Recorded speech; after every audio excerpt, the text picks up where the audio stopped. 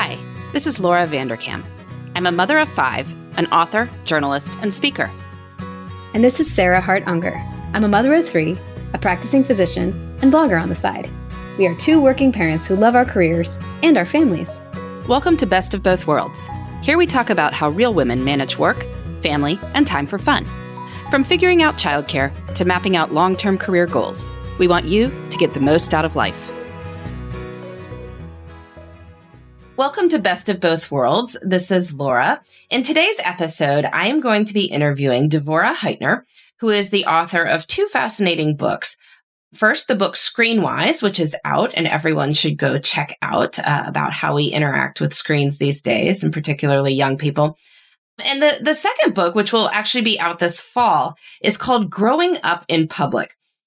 And it's about how young people are navigating this world where everything you do can exist forever, can be shared broadly with the universe, and how that affects both how they navigate the transition to adulthood and how we as parents can help them with this. So Growing Up in Public is not out until September. I got an early glance at it, which I was really grateful for. Thank you so much, Devorah.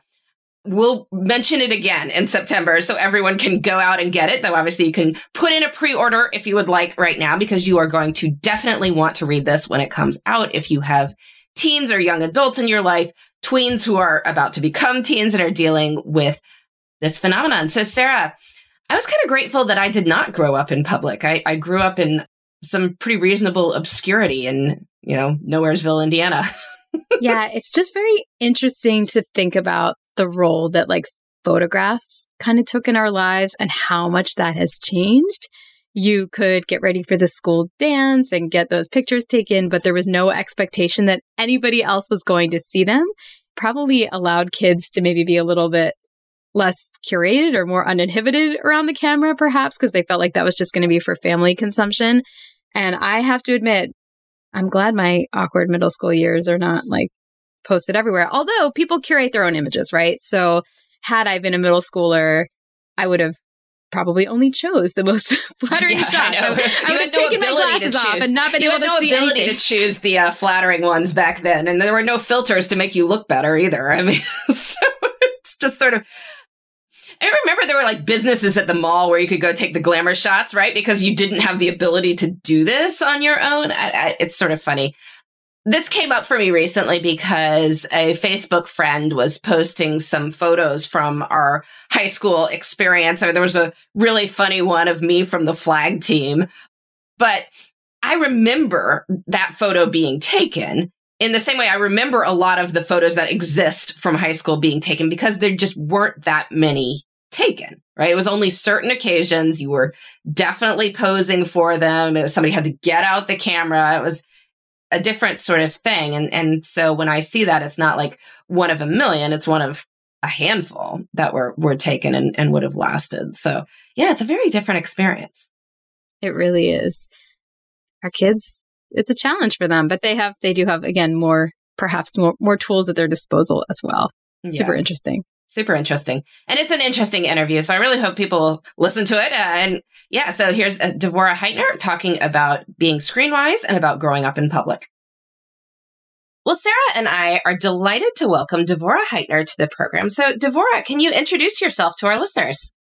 Sure. Hi, I'm Devorah Heitner, and I wrote a book called Screenwise, Helping Kids Thrive and Survive in Their Digital World, and recently finished a book called Growing Up in Public, which will be out soon. And both books are about helping kids thrive in the digital age. And Growing Up in Public is kind of in response to the question people would always ask when I speak about kids and screens, which is Devorah, this is great. This is so empowering. This is awesome. But I'm so glad my middle school years and my high school years and my college years are not public and shared. And every thought, every hairdo, every dumb thought that I had, everything that I tried isn't out in the world.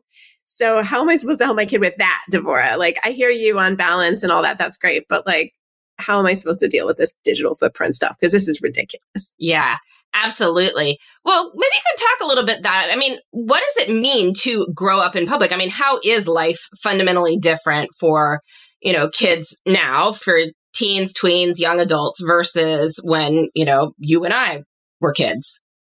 It's really a lot to manage. I mean, one of the things that kids can do now is quantify their following. You can see how many YouTube or TikTok followers or how many people you're connected to on Snapchat or Instagram. And I think as parents, we want to help kids think about the quality of their relationships and not just the quantity.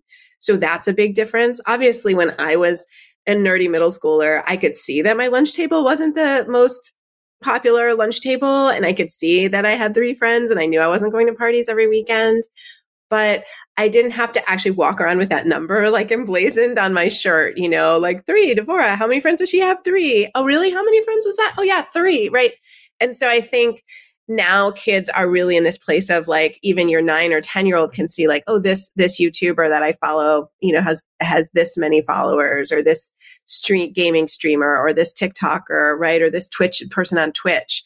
And I think that's a lot to navigate for kids. And I also think the idea that they're publicly searchable, and we use that, I think, in unfortunate ways. I mean, one of the biggest things I learned in writing growing up in public, and I was already kind of on my way in this direction, but is that we should be focusing on character and not consequences, and not threatening our kids like, oh, you won't get into Princeton or Stanford if you post that, but really talking with them about who are you and what does that look like in your digital interactions.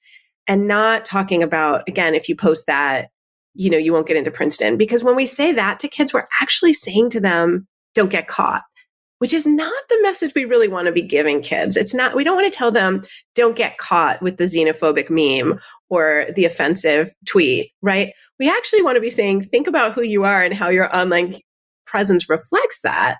And that's a very different conversation than don't get caught. Right. And so I think when we emphasize the consequences of what might happen, as opposed to the harm we can cause when we share things that are harmful, that we're moving in the wrong direction with our kids.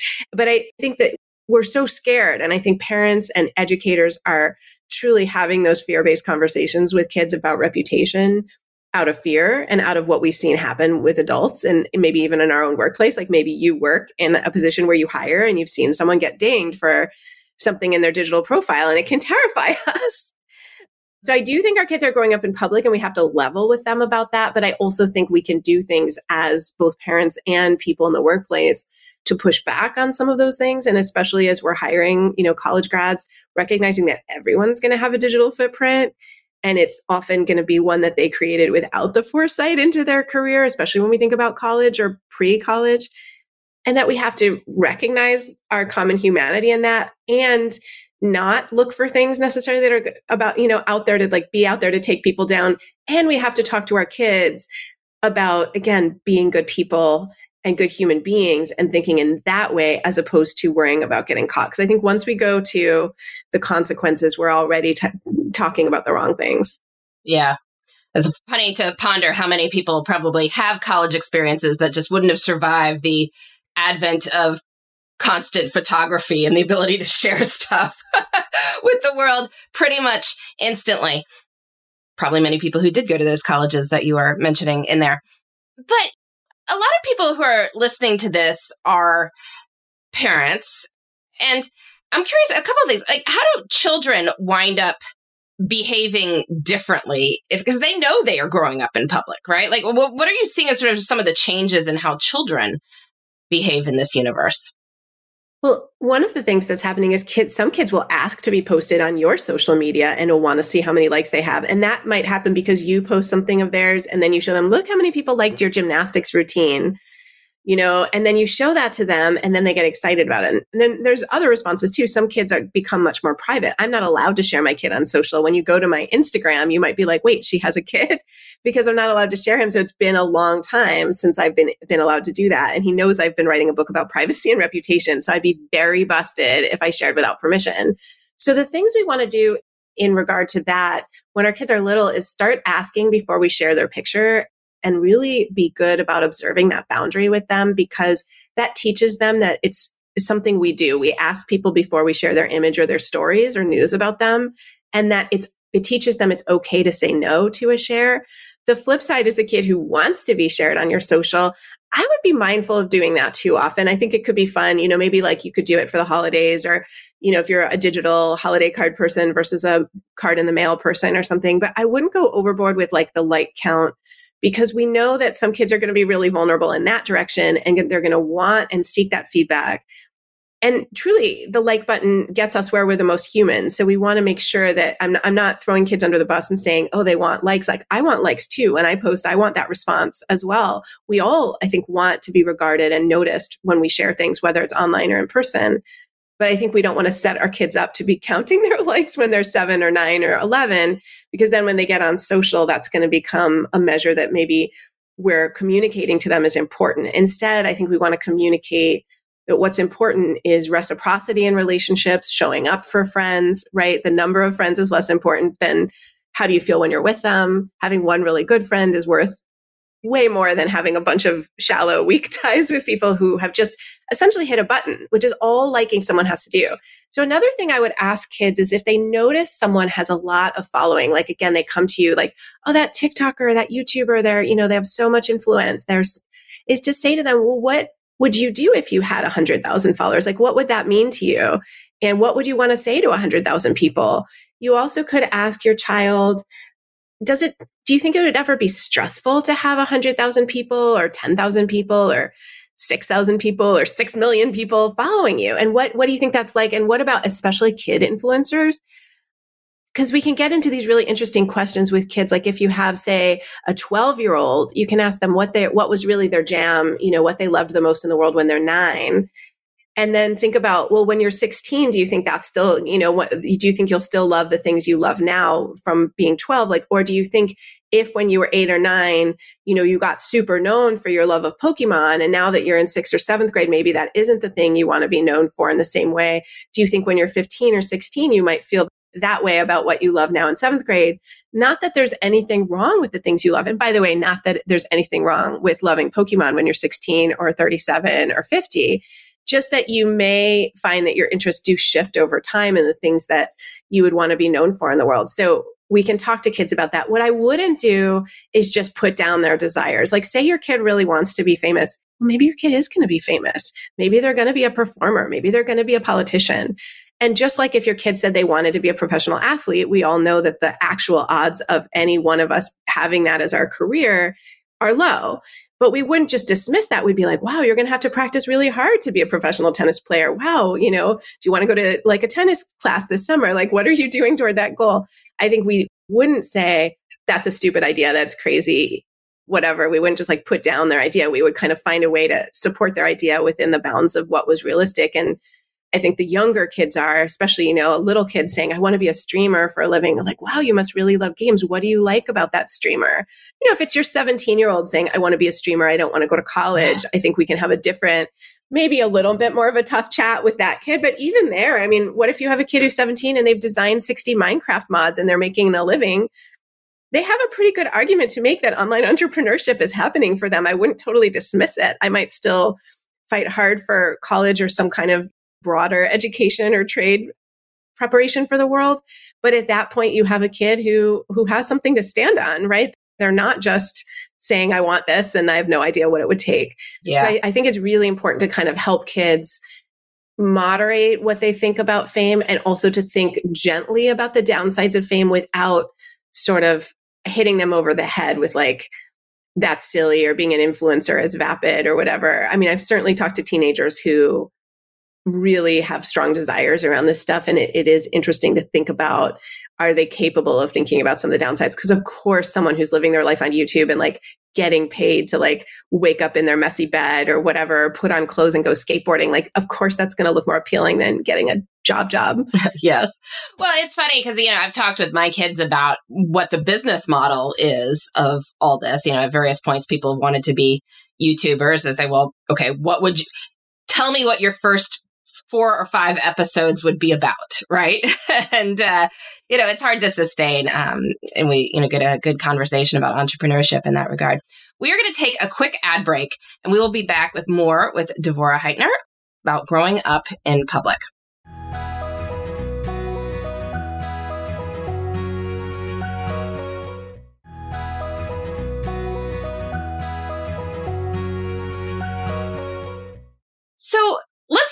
little bit about the conversations we should be having with kids about what they share online. A lot of your book, Growing Up in Public, talks about, the conversations you want to have, that you want to communicate before anything is a crisis, before things, that being a parent who talks about these things is a good approach to all that. So what are the conversations we should be having about what people share online once they start getting their own access to the internet and to social media? I think we should talk about the fact that what a lot of people share is a bit of a performance. That's why maybe Be Real, which was out last year, didn't do as well, right? Nobody actually wants to see us unloading the dishwasher or doing our homework or doing the boring things that constitute, frankly, a ton of our lives, right? Like much of our lives are sort of the routines that we have to get through so that we can have those moments at the top of the mountain with our family in the sunrise, or that so we can have, those picturesque moments in, celebrating a holiday or at a party.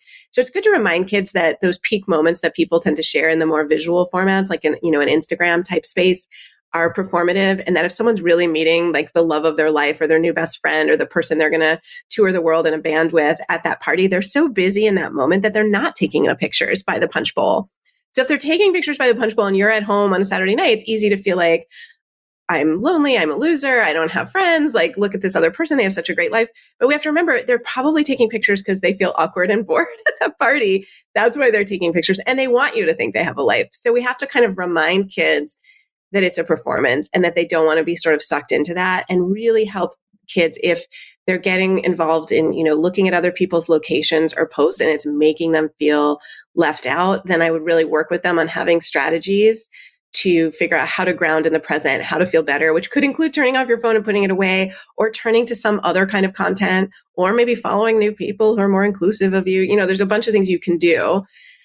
In terms of your own posts, a lot of kids, we do want to talk to them about what to share and who to share it with, and then also follow their lead. One of the things I'm most excited about that I really learned from the teenagers I interviewed for Growing Up in Public was that kids are sharing in new ways about LGBT plus issues, about sexuality in general, about gender identity, and about mental health, and about neurodiversity, right? And things that we were literally, all of those things were things that many of us who are parents today were taught to never talk about, never ask about, not bring up in public. These were very stigmatized things. I was in therapy in high school, and I didn't even need to be told by my parents, don't tell anyone you're in therapy. I just figured it out from the zeitgeist. I just knew to be like, I have an orthodontist appointment. I have whatever. I'm busy. I have to go places. Right? I never told my friends I was in therapy. Even my closest friends probably didn't know I was in therapy. And again, my parents never even explicitly said that. Now kids talk about that stuff. They talk about mental health. And I think as adults, we should celebrate that.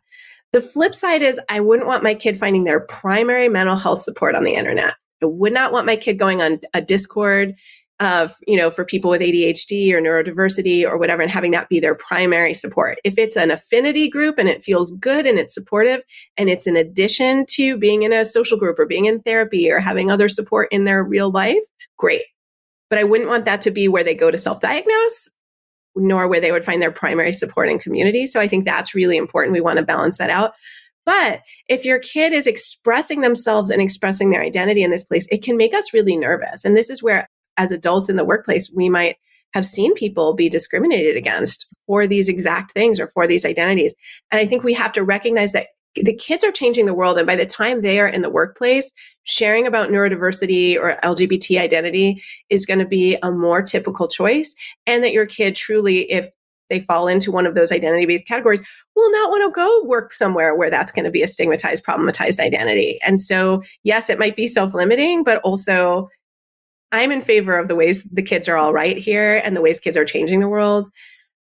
I do think kids need to protect themselves and their privacy. So if you're worried about a kid oversharing in a way that makes them too vulnerable to too many peers, I would absolutely work with them on limiting their shares or talking about sharing more in person. So that would be a kid who maybe is just coming home from like a hospitalization or something really serious. But if a kid wants to shout from the rooftops about their pan identity or, identifying as having dyslexia or something, I would recognize that it's a different world than we live in. Well, that's definitely true. Yeah, in. that it's a totally different world on stuff like that. But I wonder if there are like specific rules that are helpful for people like who are, you're giving a kid access to this whole thing. I mean, what are there practical things to tell them? Like, don't post where you live. I don't know. Is there some sort of, what are the rules that we... And it starts even younger. Like it could be even before your kid is posting on social that they're like on Roblox or whatever. And so, someone could ask your second or third grader on Roblox where they live. And so a lot of times kids are playing games on public servers at a young age. And that's the first time we need to kind of talk about internet strangers versus in-person strangers. I actually think both in-person and internet strangers can be okay, but that's a nuanced message. Like you don't want your third grader afraid to ask the librarian in the children's room for help. That's a friendly stranger, right? So we want to teach kids like, yes, sometimes it is okay to talk to people we don't know. And on the internet, it might be okay to play a game with someone we don't know. But if they start asking personal questions or if they start dropping hateful speech or slurs, you can just leave. And we need to teach our kids that it's okay. You don't even have to be nice about it. You don't even have to be like, I don't like what you can just go if it's the internet, right? And that's a very different, whereas if it's your in-person, like say it's your friend, say you're on the 6th grade group chat and someone starts talking in a mean way about a teacher or another kid, then you may want to upstand. You may want to go, for example, individually to the person who's saying something mean. You may want to go individually to the person who's been targeted. You may want to call someone out in front of everyone, or you may just want to leave the chat. What we want to do at every age and stage, whether it's Roblox, the early years of group texting, which for a lot of kids is 5th and 6th grade, whether it's the early years of social media, which is often middle school, can be sometimes earlier, or whether it's kids who are even older and thinking about what's my digital reputation toward applying to college. At every age and stage, you want to rethink like, who am I connected to? What are the boundaries? What's safe for me? Your 15-year-old could meet a friend on Discord that they might want to meet in real life, but there's some safer ways to do that, right? And certainly if your kid wants to travel to do that, like you would go with them, but I've talked to adults who have driven their kid to a Starbucks in the next town over to meet another kid that they met playing a game. And especially if your kid has social struggles, you might be open to helping them find a real like-minded peer that they met in a space like Discord. But that's definitely a yellow light situation. That's not just a like, here's a bus ticket, kid, have fun situation. So I think at every age, we want to be thinking about who our kids are connected to and also the time that it's taking from other pursuits. Like there's no real right amount of screen time, but we certainly wouldn't want our kids doing screens instead of sleeping, which is huge, right? A lot of kids are cutting into sleep, which we know is really not good for physical and mental health. And we want to make sure that they're having opportunities to do other things. And that in some cases, their screen-based interests may lead us to help them, especially after these last 3 years. They may have forgotten how to find any novelty off the screen. Mm-hmm. So we may need to nudge them like, hey, you're watching those cooking videos. You know what we can do in the kitchen that needs to happen like 3 times a day? We could cook. I know. And like, there's a lot of people around here who'll be really happy if you do that. And you're going to get a lot of love and appreciation. Like you're watching them make those cupcakes on there. Guess what? Like we and your siblings or your friends or whoever, like you'll be the most popular kid on your college dorm. And all of our kids can be doing more around the house. And I know you've talked about that on the show. And I think it's so important that we think about like, as busy working parents, like what can we do so that our kids can be helpful? Like something your kid could do to be helpful is make dinner one night a week. And if your kid's watching cooking shows, like, like I see an aptitude and an interest. If your kid's watching stuff that's, maybe less useful, like slime or whatever, at least have them make the slime. Like I want to see them get off YouTube and go make the slime, get off TikTok and go make the dance, like do the thing, like don't only watch the thing. And that even includes gaming videos. Like if you're going to watch all these how-to videos on gaming, at least tell me what you learned and show me how you're doing it in the game. In the game itself. Like I want to see that you're taking this knowledge that you're getting, because so much of YouTube and TikTok is like how-to knowledge and applying it. Yeah. And in terms of what they talk about and say, I mean, one of the conversations I've been trying to have with my kids, I mean, based on some things that have happened in our community, not with my children, but broadly in the community, like not to say anything, like the digital world is still the world and there's still real people, and that you wouldn't want to say anything in the digital world that you wouldn't say to somebody and say if people knew who you were, right? 100%. We never want to be on apps that allow us to be anonymous, because the temptation to be mean in those spaces or to experience meanness. Like a lot of kids will be like, I want to go on this anonymous app to find out what people really think. Well, like, I don't think you want to know. No, you don't. You don't want to know. You do not. And B, those are cesspools. People are going there to be mean. So you're basically like going in with a kick me sign on your back if you go into those spaces. It's not a good place. It's nothing. Nobody comes out unscathed. And yeah, we want to always remember there's other human beings on the other end of every digital interaction, whether you're posting on a famous person's YouTube, like a comment, whether you're liking somebody's Instagram post. And that includes if you like a post or a comment that someone makes on a group text that's mean, if you like a comment, not even say anything where you agree with it, but if you just hit that little thumbs up on a comment that's mean about someone else or on a meme, you are voting for that, and you are on record as saying, like, I thumbs up that. And I've seen kids be stunned that they're in trouble, like if there's bullying or whatever, and they just liked it. And they're like, well, I just liked it. I barely looked at it. And it's like, well, don't like something you've barely looked at.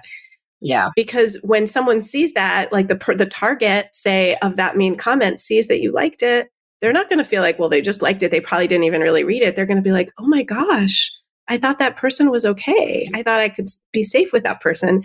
And now I've seen they've liked this really cruel comment, right? So we just have to really think that through. And it is very hard to remember, but that there are other human beings on the other end of all these interactions. When we have these interactions, we're alone. And a lot of what we do as parents, we're thumbing out our interactions. We're not modeling as much as our parents did because our parents were on the phone and we could overhear.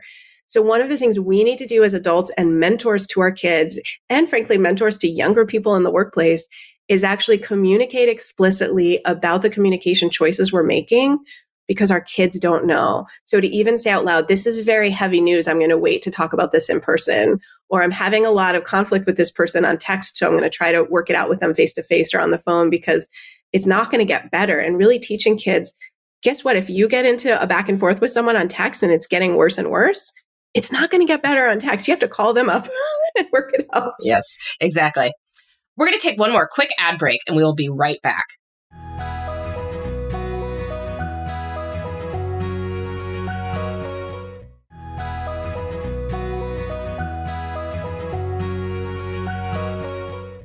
All right, I am back with Devorah Heitner. We're talking about growing up in public, how kids and parents can deal with the fact that everything we do is out there. And I wanted to sort of, obviously there's great things that happen online. We can meet great friends online. Sarah and I connected through our blogs many years ago. That's how this podcast even came to be. But obviously the potential for when things go wrong, they can go very wrong. And we've all seen that with certain people's things. So let's say you are in a situation where your kid does something, stupid, and it's out there. And now you got to deal with it. How do you deal with it?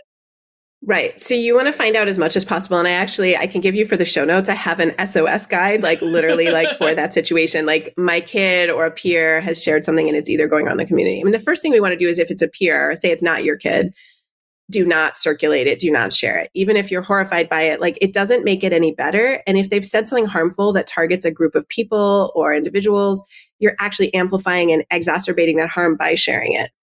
If it's your own kid, you want to find out who's seen it. And I'm going to give you like two different categories. So say your kid has shared something that out of context maybe sounds really mean or problematically. Maybe they said something about a teacher in a group text and someone's like sharing it all the way around the community. They need to make restitution for that. They need to go to the person that they've spoken about badly. They need to apologize. They need to graciously and gracefully accept whatever consequences come down. And then they do need to move forward, and they have a right to move forward because, and all of us do, none of us should be forever paying for past mistakes, but especially children and teenagers should get even more grace from the community. So if someone asks you about it, you can say, my kid has made amends for that and we're moving forward, and close the door to the conversation. And same thing with your child. If you know people who are still sharing it and amplifying it, you can go to them or go to their parents and ask them to stop sharing. And again, let them know that it's causing more harm, not just to your child who messed up or to the kid who messed up, but to the person who was targeted, right? We don't want to keep amplifying that. And I think as parents, sometimes when it's someone else's kid, like say a picture goes around of another kid, vaping or drinking or making another kind of mistake and someone has videotaped that, we have to remember that picture may have been taken very out of context. We don't know the story. We don't know what our kid was doing. If our kid's not in the picture, we don't know what our kid is doing like 2 feet to the left of that picture or what pictures might exist of them. And so I would be very, very careful before taking the moral high ground in that situation. And I would really focus on what the concern really should be. So if someone was harmed, the concern should be on the person who was harmed.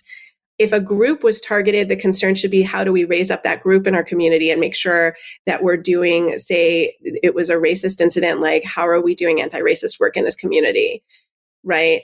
If it was anti-Semitic, how are we dealing with that? If it was Islamophobic, if it was homophobic, like how are we supporting queer kids in this community? How are we supporting Muslim kids in this community? Like very directly, we want to focus on the targeted community and not as much on the offender. Like let the school or the community deal with the consequences, but it shouldn't be like a bunch of parent vigilantes going around to try to shame the offender. The focus should be on the target group. If it's more like a kid was behaving poorly, like say vaping or smoking cigarettes, doing drugs, whatever, I would focus on, does my kid know the stats on addiction? Have I read books like Addiction Inoculation by my friend Jessica Leahy? Have I prepared myself? Have I had the talk? Right? Most of us have had the talk with our kids about sex and sexuality or drunk driving, but like, have we had a talk about vaping? Is my kid really prepared? Asking kids the hard questions, like, have you been offered this stuff at a party or in a social situation? And not, again, focusing on making an example of the one kid, but just really saying, okay, well, this is evidence to me. This is the canary in the coal mine, that it's in the community, which we already knew because it's everywhere. All this stuff is everywhere. So how do we have the tough conversation?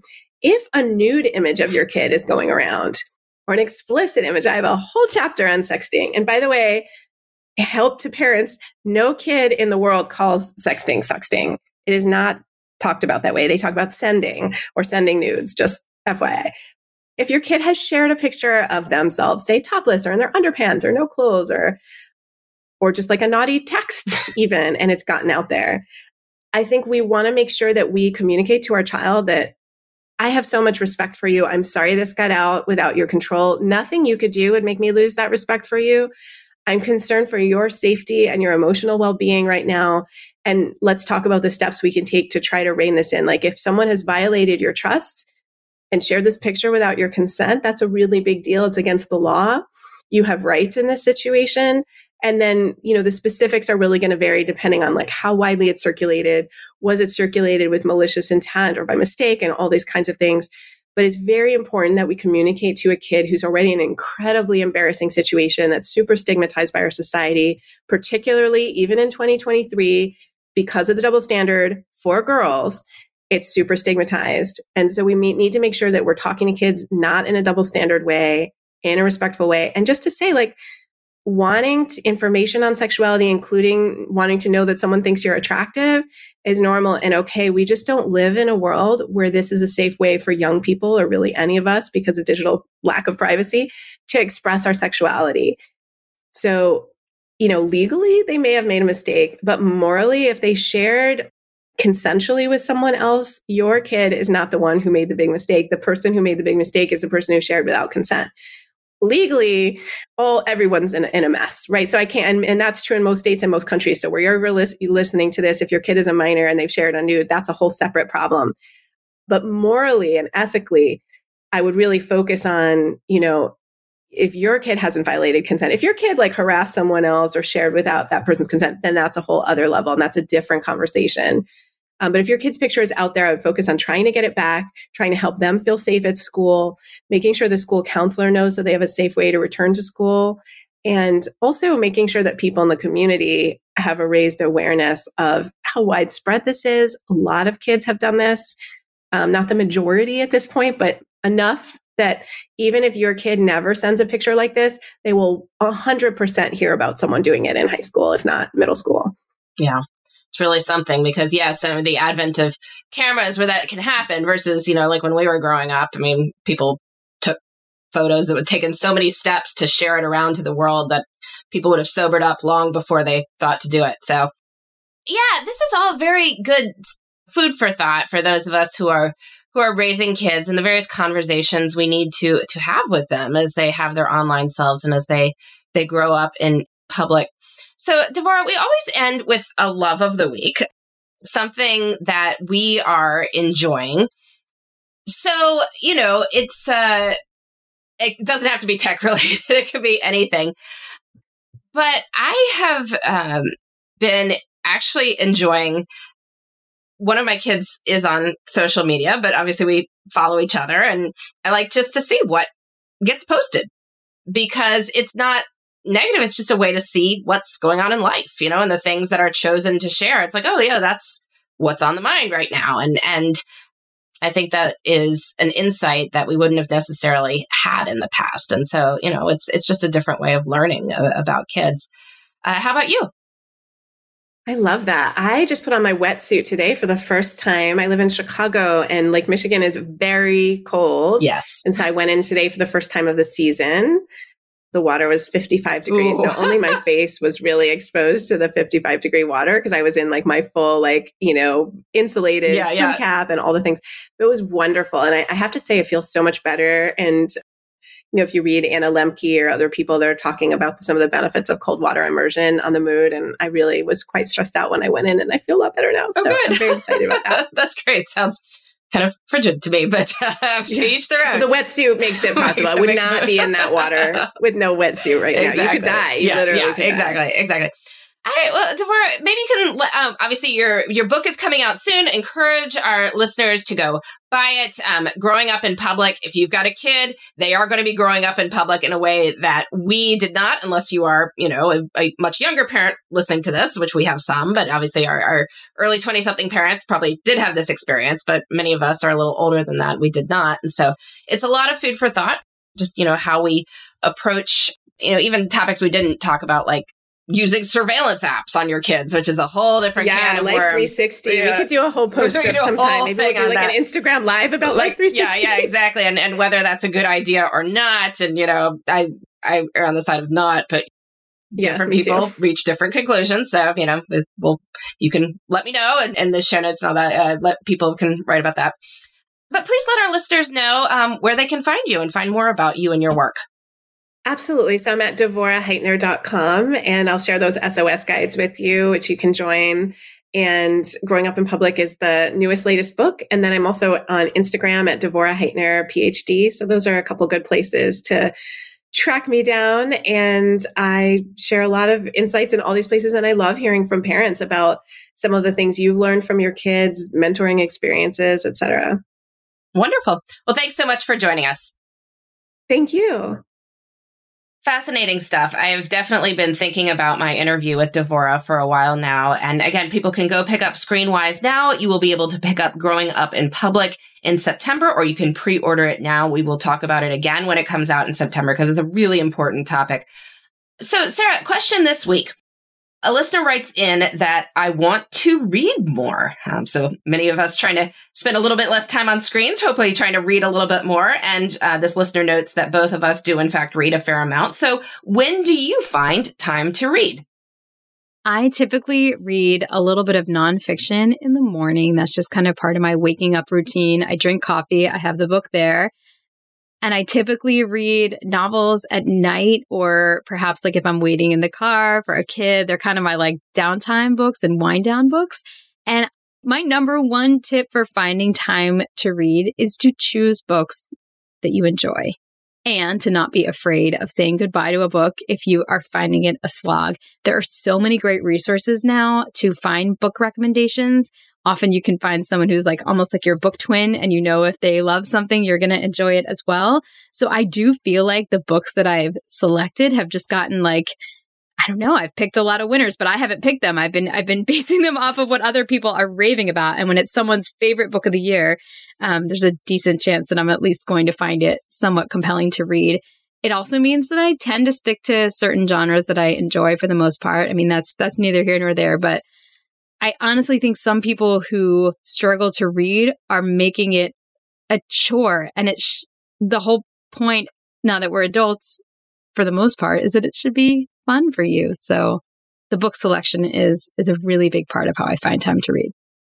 Yeah. I mean, if there's something you want to read, it's just a more compelling use of your leisure time. And in fact, if you're looking at your life and you're not sure where the pockets are that you might be able to read, you should try picking up something that's just, an absolute page turner. I don't know. People haven't read Harry Potter. You could do that, but it could be like a John Grisham novel or, the Da Vinci Code or something. I mean, just, one of those books that's known for being a page turner, because then you'll find yourself repurposing little pockets of time through your day, however else you're spending your various hours, because you'll want to find out what happens next. So that can be one helpful thing there. I would say that I have two forms of reading. I mean, one is my structured reading projects that I've been doing for the past few years, where I'm trying to get through something that's bigger, more important, that is, the books and stories that I would have liked to have read, right? That I want to have on the list of things I have read.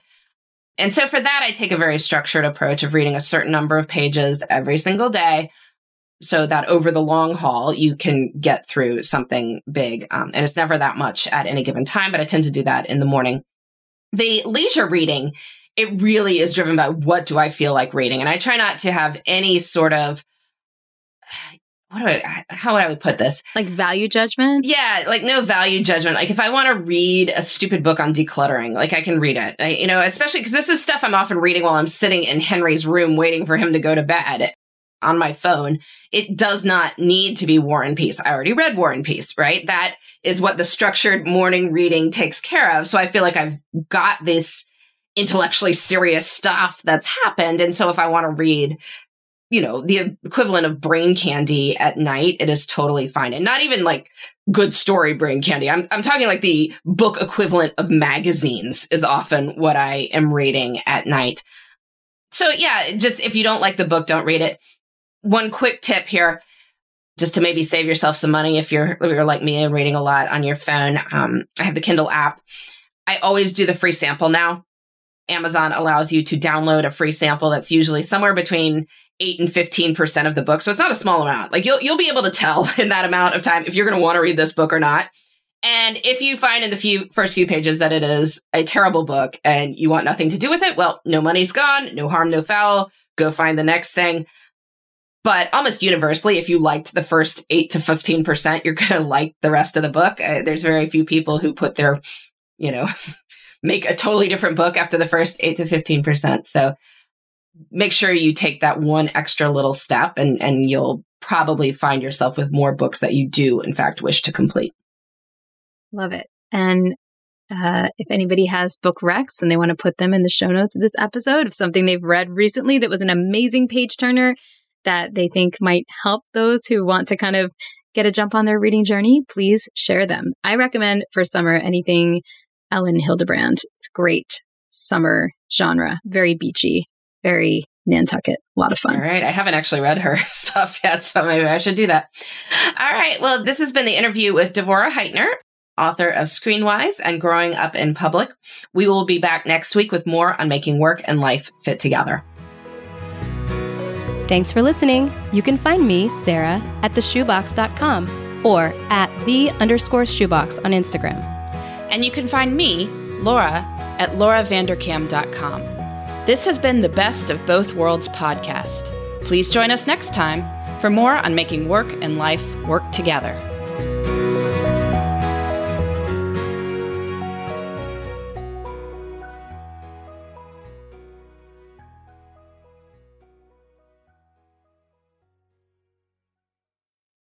Bean Dad, The Dress, 30 to 50 Feral Hogs.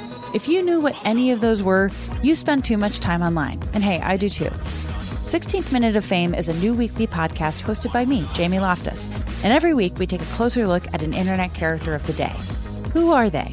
What made them so notorious? How did the internet or the algorithm choose them?